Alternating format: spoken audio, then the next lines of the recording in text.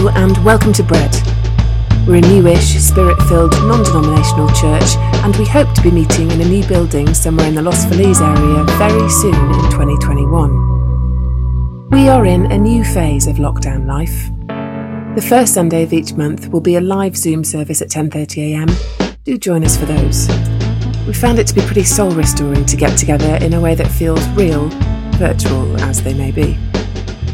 The other 3 services of the month are pared down, consisting of just a talk and a song of worship. We plan to provide you with more online worship and teaching resources and to pour our energies into more personal connections. We're praying for you and we're here. Enjoy this week's podcast. Hello, we're back. Figuratively and literally, we are out of the woods, under blue skies, taking deep breaths. We're back in LA and we're very, very happy to be here in an Airbnb. Not quite our home yet, but it's great. Can I just let you know a couple of things in case you missed this week's email? Next Sunday, the 28th, from 12:30 for a couple of hours, we're just going to be meeting for a socially distanced, of course, gathering on the Autry Museum for no other reason just other than to see each other's faces. So especially if you're new, if you've started to come into Bread since we've been meeting online, can we give you an extra special invite to that? So do join us if you want to. We'll be there for a couple of hours. Can I also remind you that book club is starting this week on Wednesday from 7 o'clock on Zoom. Please sign up online. You still have time to order your book and read the first chapter and introduction. And join us for that. We do see this as something that's not just for a select few who feel called to this issue. This is a church-wide issue and we want everybody involved in the conversation. So please, if you see yourself as a part of Bread, do consider joining us for that. It's Roadmap to Reconciliation by Brenda Salter McNeil and we expect the conversation to be brilliant.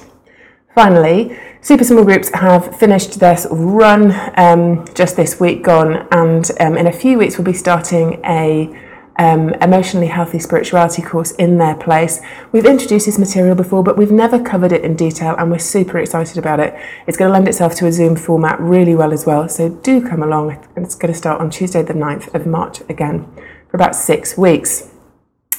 We are starting a new series called What Difference Does the Church Make? The American church isn't currently showing off its best side, I think it's fair to say, and we wanted in, please God, these last weeks of online church to remind ourselves what exactly we as a church, as a matter of calling and as a matter of sound gospel doctrine, are here to do. We thought that the old chestnut of the book of Acts, the story of how the church began, would be a great place to start. I think we can quite readily look at the New Testament church and perceive that it's got really nothing to do with us. I mean, we're looking at Acts 2 today. That's the tongues of fire, speaking languages that they don't know, 3,000 coming to faith in one day, and all the believers having everything and sharing everything in common, sharing their possessions and giving to everyone as they need, meeting every day in the temple courts. We're looking at that bit today, and I think it's easy enough to say, none of it sounds very practical for 21st century life. I mean, also, COVID means gathering and sharing possessions is akin to putting people's lives at risk, but also meeting together in temple courts. Didn't anyone have a job to go to? And also, we're Californian. We know how commune life ends. STDs and prisons, that's how it ends. And we dismiss all this otherworldly, or as otherworldly and irrelevant to our context, but as we do that, we miss so much about our calling as the people of God. And actually, I think we miss so much about why we're missing it, because we are not aware of the cultural lenses through which we are viewing it. The idea of selling everything and sharing everything isn't possible, not just because it's impractical, but also because we live in a culture that worships the idol of the individual. In the first century context, this concept simply didn't exist, much less have an idol to it. The individual didn't really have any meaning at all in an ancient Jewish mindset. To them, you are who you are in relation to your family, your ancestors, your culture, and your history. So the reality is the gospel doesn't really directly address our worldview head on. It's on us to do that. So that's what I want to do a little bit of this morning as we look more in detail at the origins of the church in Acts. And you'll probably know the backstory here. Jesus has risen. And he's let the disciples know that he's about to leave them. And they're all still, yeah, but you're going to restore the kingdom to Israel, right? You're going to make our people the greatest, right? And he's like, I mean, we've been through this. It's not for you to know the times or dates of all that. This is what is going to happen, though. You're going to receive power when the Holy Spirit arrives, and you're going to build my kingdom another way, in Jerusalem, Judea and Samaria, and to the ends of the earth. And then he goes, Jesus leaves, and they wait in Jerusalem like they've been told. And then Pentecost happens, the day that the church is birthed, with all of this drama of the arrival of the Holy Spirit, massive power like a great wind and floating fires. And significantly, the disciples start speaking in all of the languages of all of the Jews that have travelled to Jerusalem that are around them in this area, and they hear this and they stop and listen. I've actually heard of this happening several times in present day ministry settings when somebody is praying for someone else in the power of the Spirit, and unbeknownst to them they start praying in the mother tongue of the person that they're praying for. Wouldn't that be wild? If there was any more clear demonstration of the inclusion and ethnocentricity of the gospel, I mean, yes and amen to that happening in our church gatherings. But so they are speaking all these languages, and they preach the most brilliant and inspiring stuff because they're so full of the Spirit. And let's look now at Acts 2. It's from verse 37. When the people heard this, they were cut to the heart. Remember that these were the people who had recently called for Jesus' execution. And they said to Peter and the other apostles, "Brothers, what shall we do?" Peter replied, "Repent and be baptized, every one of you, in the name of Jesus Christ for the forgiveness of your sins, and you will receive the gift of the Holy Spirit. The promise is for you and your children and for all who are far off, for all whom the Lord our God will call." Those who accepted his message were baptized, and about 3,000 were added to their number that day. They devoted themselves to the apostles' teaching and to fellowship, to the breaking of bread and to prayer. Everyone was filled with awe at the many wonders and signs performed by the apostles. All the believers were together and had everything in common. They sold property and possessions to give to anyone who had need. Every day they continued to meet together in the temple courts. They broke bread in their homes and ate together with glad and sincere hearts, praising God and enjoying the favour of all the people. And the Lord added to their number daily those who were being saved. A virus outbreak, like the one that we have been living with for nearly a year, did you know, has probably done more to show us the reality of what it is that we as a society value more than anything else in most of our lifetimes. An outbreak is, of course, by definition, a collective problem. A communicable disease would be totally cool if not for the community thing.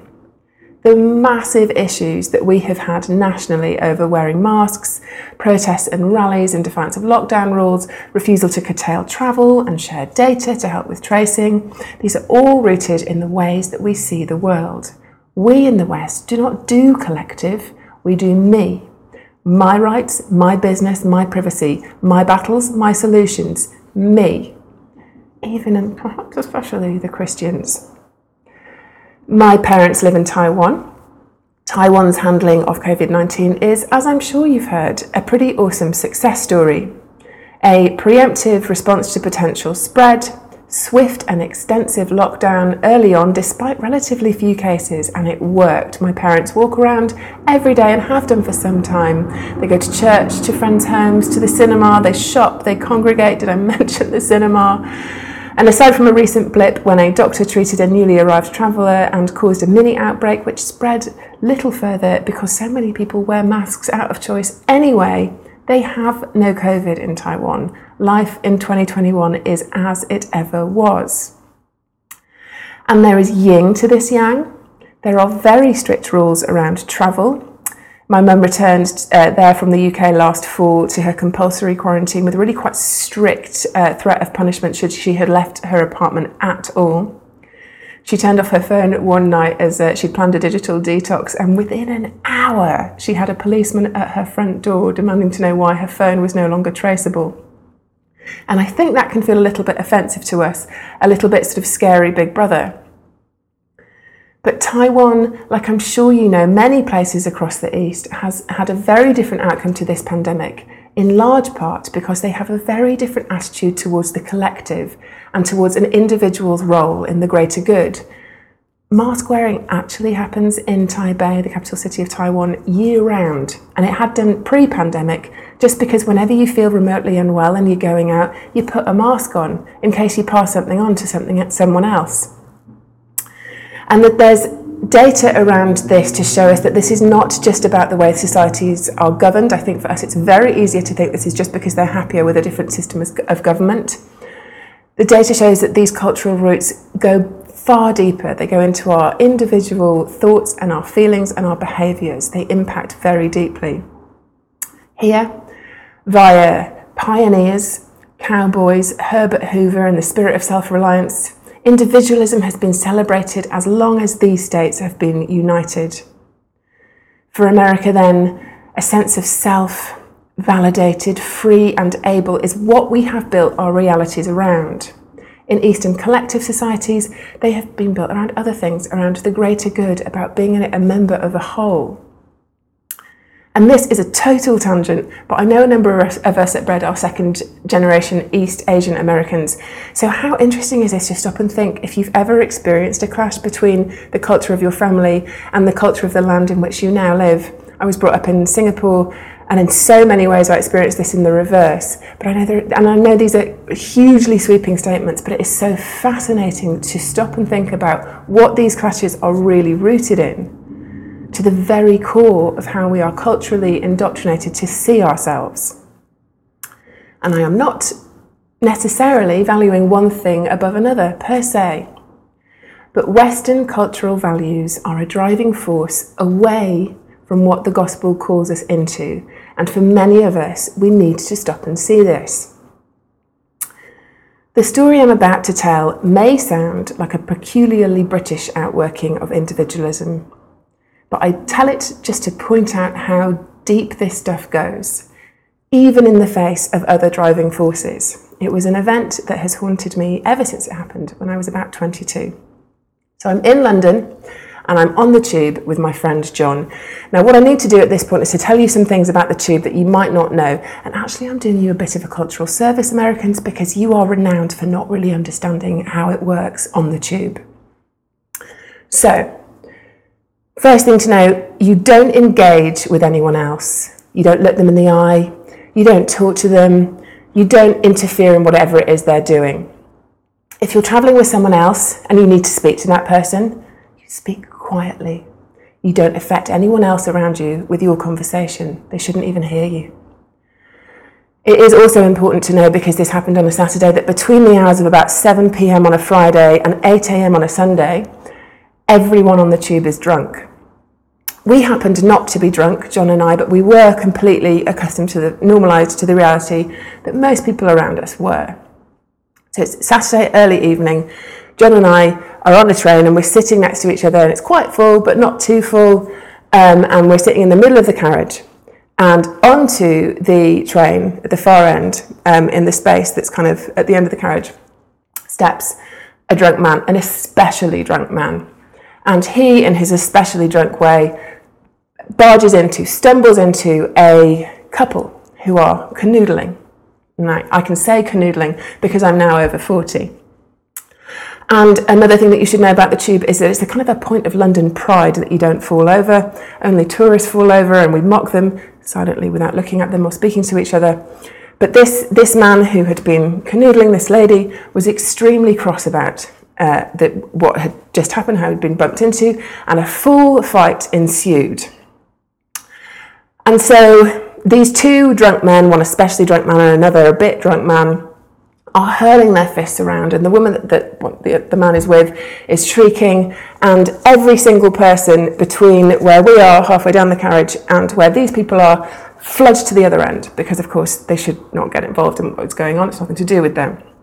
Eventually, drunkest man lands a swift punch to the chin of less drunk man, and less drunk man falls to the floor. Then drunkest man goes for the lady friend, who has not in this time stopped shrieking. And that's when something clicks in me. We should not be watching this. we need to help this lady. She has, for several seconds now, been fending off the flailing arms of a man who is significantly bigger than her, and she's going to get hurt. We must not stop it. We must not watch this. We must help. And yet, we are all glued to our seats. There is some force in play in our minds, in our cultural realities, that says, this is none of my business. And all of us are doing the same thing, which is nothing.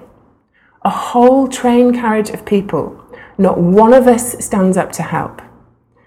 Eventually, when she gets hit, I grab John's arm and I say, do something, and he does. Like, he needed my permission, and I don't in any way count myself as a hero in this situation because I asked somebody else to step in and solve it. But as soon as he does something, like 3 or 4 other men run to her help as well.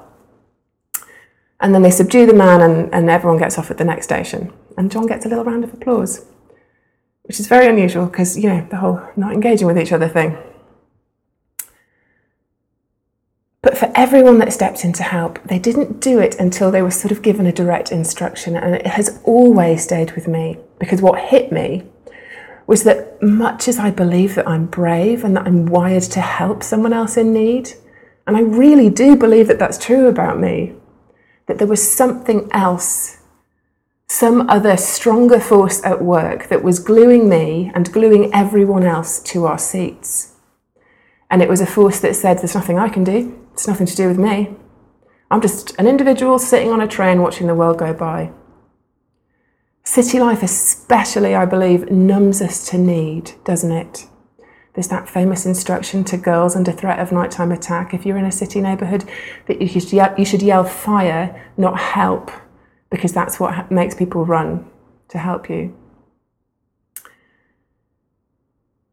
If we see need all around us, also, how are we to know when it's on us to help? And I guess that's perhaps a wider question. But for me, that experience served a clear message, and it's something I've thought about so often since. The force of individualism is potent and pervasive, and it hates that I am responsible for anyone else's pain, that I am part of a greater thing, that I have a role within it. The forces of individualism tell us daily, loudly and clearly, I am not connected to anyone else. My remit is myself. Anyone else's trouble or injustice or poverty or hardship has got nothing to do with me. It is, I believe, what has made it so hard for us to deal well with this pandemic, and what is at the root for many white people of talking about and addressing the ongoing legacy of slavery and racial apartheid in this country is so damn difficult. Our church is infected with this cultural poison. The place that is called undeniably and without equivocation to connection, to care for the downtrodden, to reconcile the divide, to fight for justice. And it is time for us to talk about this and to address it and to show the world who only knows our fallen celebrity pastors and our bigotry and our role in this historically awful division, to show them something else. One of the big threads in this brilliant conference on discipling out racism that we have been attending as a staff team is that we need to remember that the gospel is both horizontal and vertical. We are largely down, I believe, with the vertical part in the mainline Protestant American church. That we are made in Christ, that we are his handiwork, that we are personally loved and created with purpose, and that we are unique, each one of us. We do not for one moment believe that this part is not important. It is vital to our understanding of the gospel, that we are loved and unique, and that we are given personal, intimate relationship with our Creator. This is how we are ever to experience and enter into any of this. We receive grace freely, personally. We receive status as his children, his heirs, his beloved, his image. And in doing this, we realise it is received in order to be given away. This isn't easy or simple or comfortable, but everything that we receive from God in the vertical is to be experienced and lived out in the horizontal. In Christ, individualism is an illusion, because what I have and what I have received is no longer about me. It is about where I now belong. In Christ, we don't need to worry about our sense of position or our self-validation. In Jesus, we know that the resources are infinite. The space for us all to thrive is never ending. In Jesus, I win when you win. Imagine a world when this was our real lived experience in our workplaces, in our personal relationships. In Jesus, we are who we are as individuals so really and clearly. We have so much love coursing and grace coursing through our veins that there's no room left for what about me, for what I deserve, for what I am owed. My turn doesn't seem to matter anymore. In Jesus, we are so clearly and keenly aware of what we have received because of grace that we never ever need to worry about someone else taking advantage of it. We never need to worry about anyone else's need to work harder or give more or, do their share. Bootstraps don't exist in Jesus. Or rather, we're a community who just should throw them around. Bootstraps and more bootstraps for anyone. Doesn't matter whether you pull them up yourself or not. We all have everything we have only because of grace. In Jesus, we are given full membership of the community, not because we've earned it or deserve it. And we're given it in order to give it away, not to take from it, in order to serve, not be served. We show our power and our ability and our superiority and our status by giving them away. We don't operate under the same systems of power and this nonsense of leader reverence. I'll make you a deal. Don't put us on any sort of pedestal and we won't act like we're on one. The church in the West has been plagued by leadership idolatry for quite long enough. Do you not agree? Leadership in gospel terms is service. It is being the first one to arrive to put out the chairs, the last one to eat, and ultimately the one who lays down his or her life to build this thing. That is the leadership model that we follow.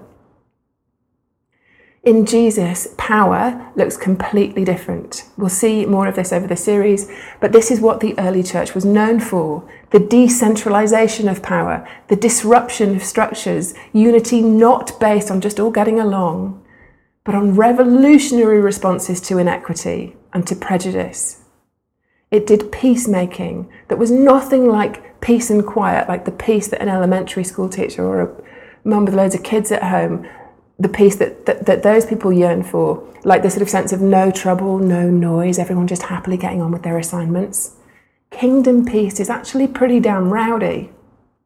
Kingdom justice is rarely calm and it's rarely swift. It flows like a mighty river because that's what it needs to be in a world that looks so different.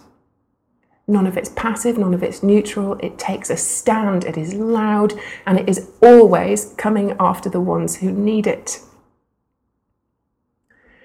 This, I think, is about as offensive, a foul and unattractive message that I can imagine preaching in this town. But really, we're lying to you if we don't tell you that this is what the kingdom of God looks like, and this is how membership works, that you are here at Bread, as we always say, on your own terms, and you can receive and you can give nothing. But it's our responsibility to be very clear with you about what it looks like in the kingdom and to keep calling you into it. To Jewish people on the day of Pentecost, what was happening is nothing short of incredible. Remember that previously coming near to God's presence was something so powerful it could kill you. His glory, his raw presence, his Shekinah, it was called, that used to dwell in the Holy of Holies in the temple, was no longer far off, hidden behind a veil. God's presence was here and it was falling on them, filling them, every one of them. And it says this promise is for you and your children and for all who are far off. before all of this incredible sharing collective thing that happened in the early church was the greatest outpouring of the Spirit that has ever been. And it's what enabled it all, the selflessness and the power disruption and the peacemaking and the justice bringing. Really, everything I have said so far is just about correct kingdom doctrine. And correct understanding is super important. But these things aren't the things that change lives. The living, present, Holy Spirit is what changes lives, and it is He that makes any of this possible. If you haven't been to a service at Bread, you may not know that it's our goal to include Him at every level of our service planning and our service experience. We believe that the church is His, it's His plan, it's His problem, thank God. Each service is His. And we try to create a worship experience where, while making beautiful music, our goal is not to create a set. Our goal is to remain fluid and movable as the Spirit leads. It's why that we also make space for prophecy, and it's why that we often spend time just waiting on Him. There is no point to anything that we do without the Holy Spirit. And this is where I know so many of us are just desperate for real services again.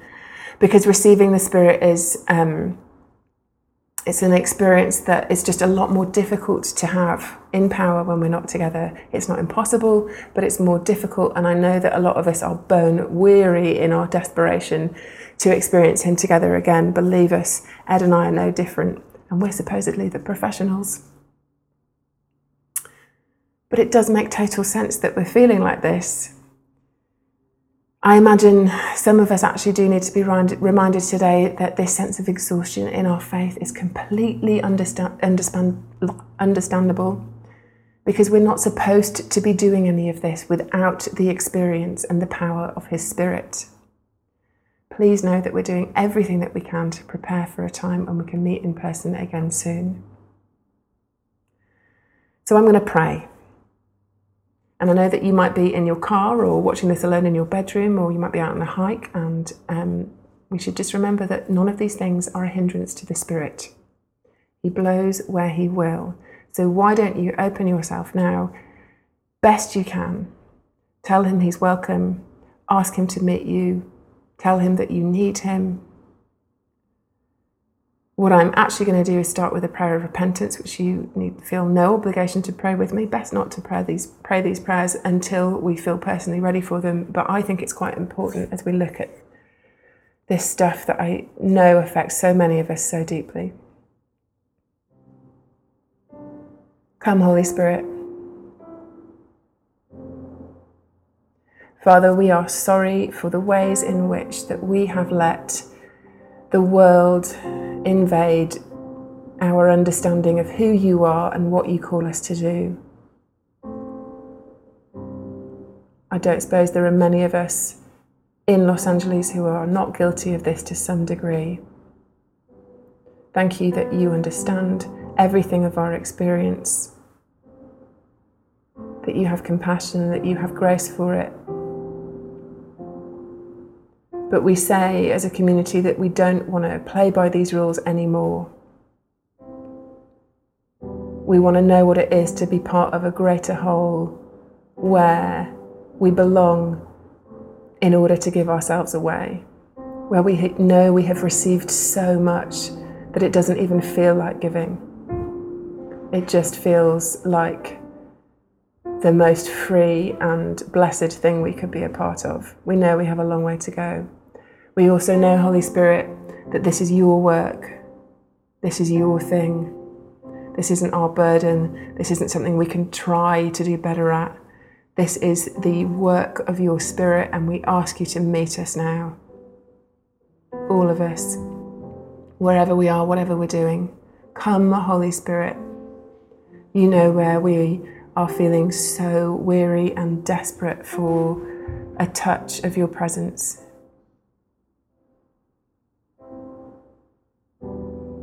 Thank You that Your voice is never accusatory, that it's always gentle, it's always kind, and it calls us back to You, to the peace that You bring, to the love that knows no limits, to freedom, to belonging, to acceptance, to being your heirs, to having a part of this incredible story of your kingdom. And bless what you're doing. If you're able to, why don't you just stay in this position as we listen and worship along with this song. God bless. Bye. All who are thirsty, all who are weak, come to the fountain, dip your heart in the stream of life, let the pain and the sorrow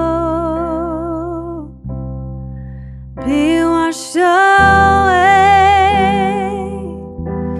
in the waves of His mercy. His deep cries out to deep, and come, Lord Jesus, come, and come, Lord Jesus, come. And all who are thirsty, and all who are weak, come to the fountain, dip your heart in the stream of life, let the pain and the sorrow